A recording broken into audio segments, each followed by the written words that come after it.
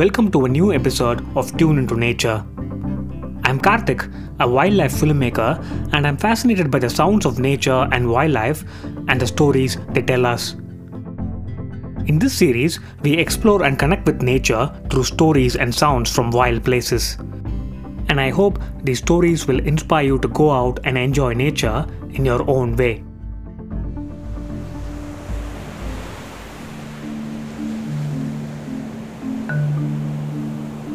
As a city that sits right on the coast, Dunedin has some of the most iconic beaches in Aotearoa, New Zealand. Many of these beaches are just a few minutes drive from the city centre, and for many Dunedin neighbourhoods, the beach is right at the doorstep. Dunedin's beaches are home to endangered rare wildlife like New Zealand sea lions, yellow white penguins, little blue penguins, and other seabirds. It's actually one of the few cities in New Zealand to have such a diversity of species so close to the city. The beaches are also a great spot to take dogs on a walk, and this is where dogs and wildlife meet. Dogs can pose a threat to wildlife on the beach, especially to flightless birds like the penguins that do not have any defense against the dogs. These interactions are not only harmful to the wildlife but also to the dogs. So the Department of Conservation, also known as DOC in short, is raising awareness on how to share the beach safely with coastal wildlife. As a part of the Sea Week, they had an outreach event at St. Clair Beach, one of the beaches closest to city centre, and I went out there to catch up with the DOC rangers about the event. So we're here as part of Sea Week. We're here at St. Clair on the Esplanade, setting up an event for Lead the Way. So Lead the Way is all about promoting good responsible dog ownership around our coastal wildlife and around all our wildlife. This is Richard Seed, Ranger with the Department of Conservation. So we've been set up here from about 9:30 and we're now just after midday.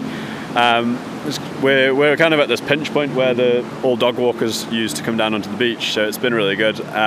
We've got the Dunedin City Council on board with us, their animal services team. We've got Keith here. And they've also supplied a lot of the compostable dog poop bags, which people are very welcoming.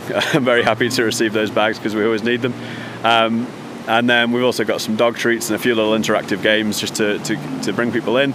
But generally people are just really interested in, we've got some of the leads available here, and people are really interested in the initiative and quite supportive. The key message for Lead the Way is that the space for each share the beach. So how to share the beach with this special wildlife. At a first glance, sleeping sea lions and fur seals can look like a big lump of seaweed or driftwood. They are so well camouflaged on the beaches. So scanning the area for wildlife is important. And once an animal is spotted, keeping safe distance is key. So the key messages there are once you're within 20 metres of wildlife, then this is the Dunedin DCC's bylaws. Once you're within 20 metres of wildlife, you need to have your dog on a lead. That's really important. With penguins, we actually say 50 metres, or even as soon as if there's a penguin in sight, that dog's got to be on a lead and under full control. To help dog owners learn about how to share the beach with wildlife, there is a little quiz. There's only a handful of questions, and it's some fairly basic stuff, but stuff that you really need to know as a dog owner. So how far do you have to be from wildlife before you need your dog on a leash? And that's 20 metres. What's the best area of the beach to walk? So we talked about wet sand walking. The wet sand part of the beach is closer to where the waves come in. This is the best place for dogs to walk on. Areas to be avoided include sand dunes that are further inland, where there will be sea lions resting or seabirds like the penguins nesting. Some other things are around just what the colour coding of the leads means, and how to read some of the signage around the place, which tells you when you need your dog on a lead, when you can have it off leash, and when there's no dogs allowed. By doing the quiz, the dog owner becomes wildlife wise. They can then purchase a lead to show their support to wildlife protection. The leads come in different colours. Once people have done the quiz, they get sent a link to a place where they can buy these colour-coded leads or bandanas. So we've teamed up with Traffic Light Bandanas for that. And that works by, there's 4 colours of lead that you can get. You can get a green lead, which is if your dog's really friendly and you're happy for other dogs and people to come up and interact. There's yellow leads for deaf and blind dogs. orange leads for the dogs that are a little bit cautious or a little bit wary, and then red leads for dogs that don't really like to socialise with other dogs or other people. You know, so on a windy day, you can't often shout if you're 30 metres away to the dog, like, oh, is that all right if our dogs interact? But I know if that person's walking along with a green lead, then it's fine for my dog to go and interact. Always just check a little bit first. And if they've got a red lead, for example, then I'll just keep my dog on leash and away from their dog. Richard has a golden retriever on a green lead by his side. We've got our dog here who's a 2-year-old golden retriever, and he's a very friendly dog, so he's wearing the green lead. Almost friendly to a fault. He will go and introduce himself to everyone and anyone, which is why it's good to know what other dogs are like before we let him go and do that. But he's been quite good at drawing people into today's event, because he's sat out front looking for some pats. The Lead the Way initiative aims to protect all coastal wildlife, including seagulls. Now, gulls are one of the most overlooked birds, as they are noisy, mischievous, and they seem to be everywhere. But 2 of the 3 New Zealand gull species are at risk, with their numbers in decline. The black-billed gulls nest inland around rivers and are sometimes found on the coast in winter. They are one of the most endangered seagulls in the world. The more common red-billed gulls are found around cities and on beaches, but their population is also at risk, with numbers decreasing each year.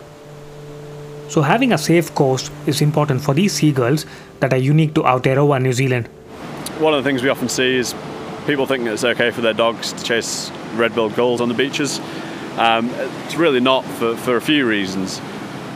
Firstly, there's that disturbance to the gulls is actually just not acceptable. It disturbs their natural patterns, can affect how they forage and how they provision their young. While most gulls can fly away, you might have one that's lame or is already slightly injured, and that gull can be, when you see it happen far too often, that gull will be killed by the dog.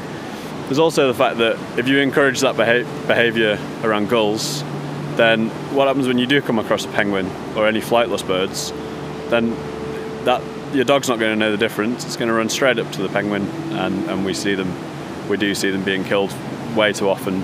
It's about respect for the animals as well. You know, red-billed gulls are a threatened species, just in the way that little penguins are, and they should be treated with the same respect. We do find this area where we are, St Clair, with people, it's probably the place where we see a lot of the best behaviour around dog ownership. Still some room for improvement, but generally you'll find if there's a sea lion on the beach, dog owners are talking to one another and saying, oh, watch out, sea lion 100 metres down the beach, so just put your dog on a lead. And it's about trying to kind of expand that good behaviour to everyone that's using this beach, St Clair and St Kilda, but also way out into other Dunedin beaches out on the peninsula and North Dunedin beaches, right to Waikouaiti, the whole range really. The Lead the Way program started in Dunedin, and with the great response from the public, the initiative is now being picked up nationwide. Before wrapping up, I asked Richard about his message for the Sea Week. I guess we'll promote that message of that there's space for each, so share the beach. We're pretty blessed in Dunedin to have this coastal wildlife. We're also blessed to have so many beautiful beaches to walk our dogs, and we can make that work in perfect harmony, just with a bit more awareness. You're listening to Tune Into Nature with me, Karthik. We will be back with more nature sounds and stories, so do subscribe to the show on Apple Podcasts, Spotify, or your favorite podcast app. If you like this episode, please leave a rating and share your comments. You can do this on Apple Podcasts, Spotify, or on our Facebook page, Tune Into Nature Podcast. You can learn more about Lead the Way initiative and take the quiz online. Head over to doc.govt.nz. That's doc.govt.nz. More details and links in the description. This podcast is supported by Otago Regional Council's Eco Fund. Thanks to Otago Access Radio. Thanks to Professor Nancy Longnecker from the Department of Science Communication, University of Otago. Music for this podcast is from Blue Dot Sessions. This is Karthik signing off. Thanks for listening. Have a good one.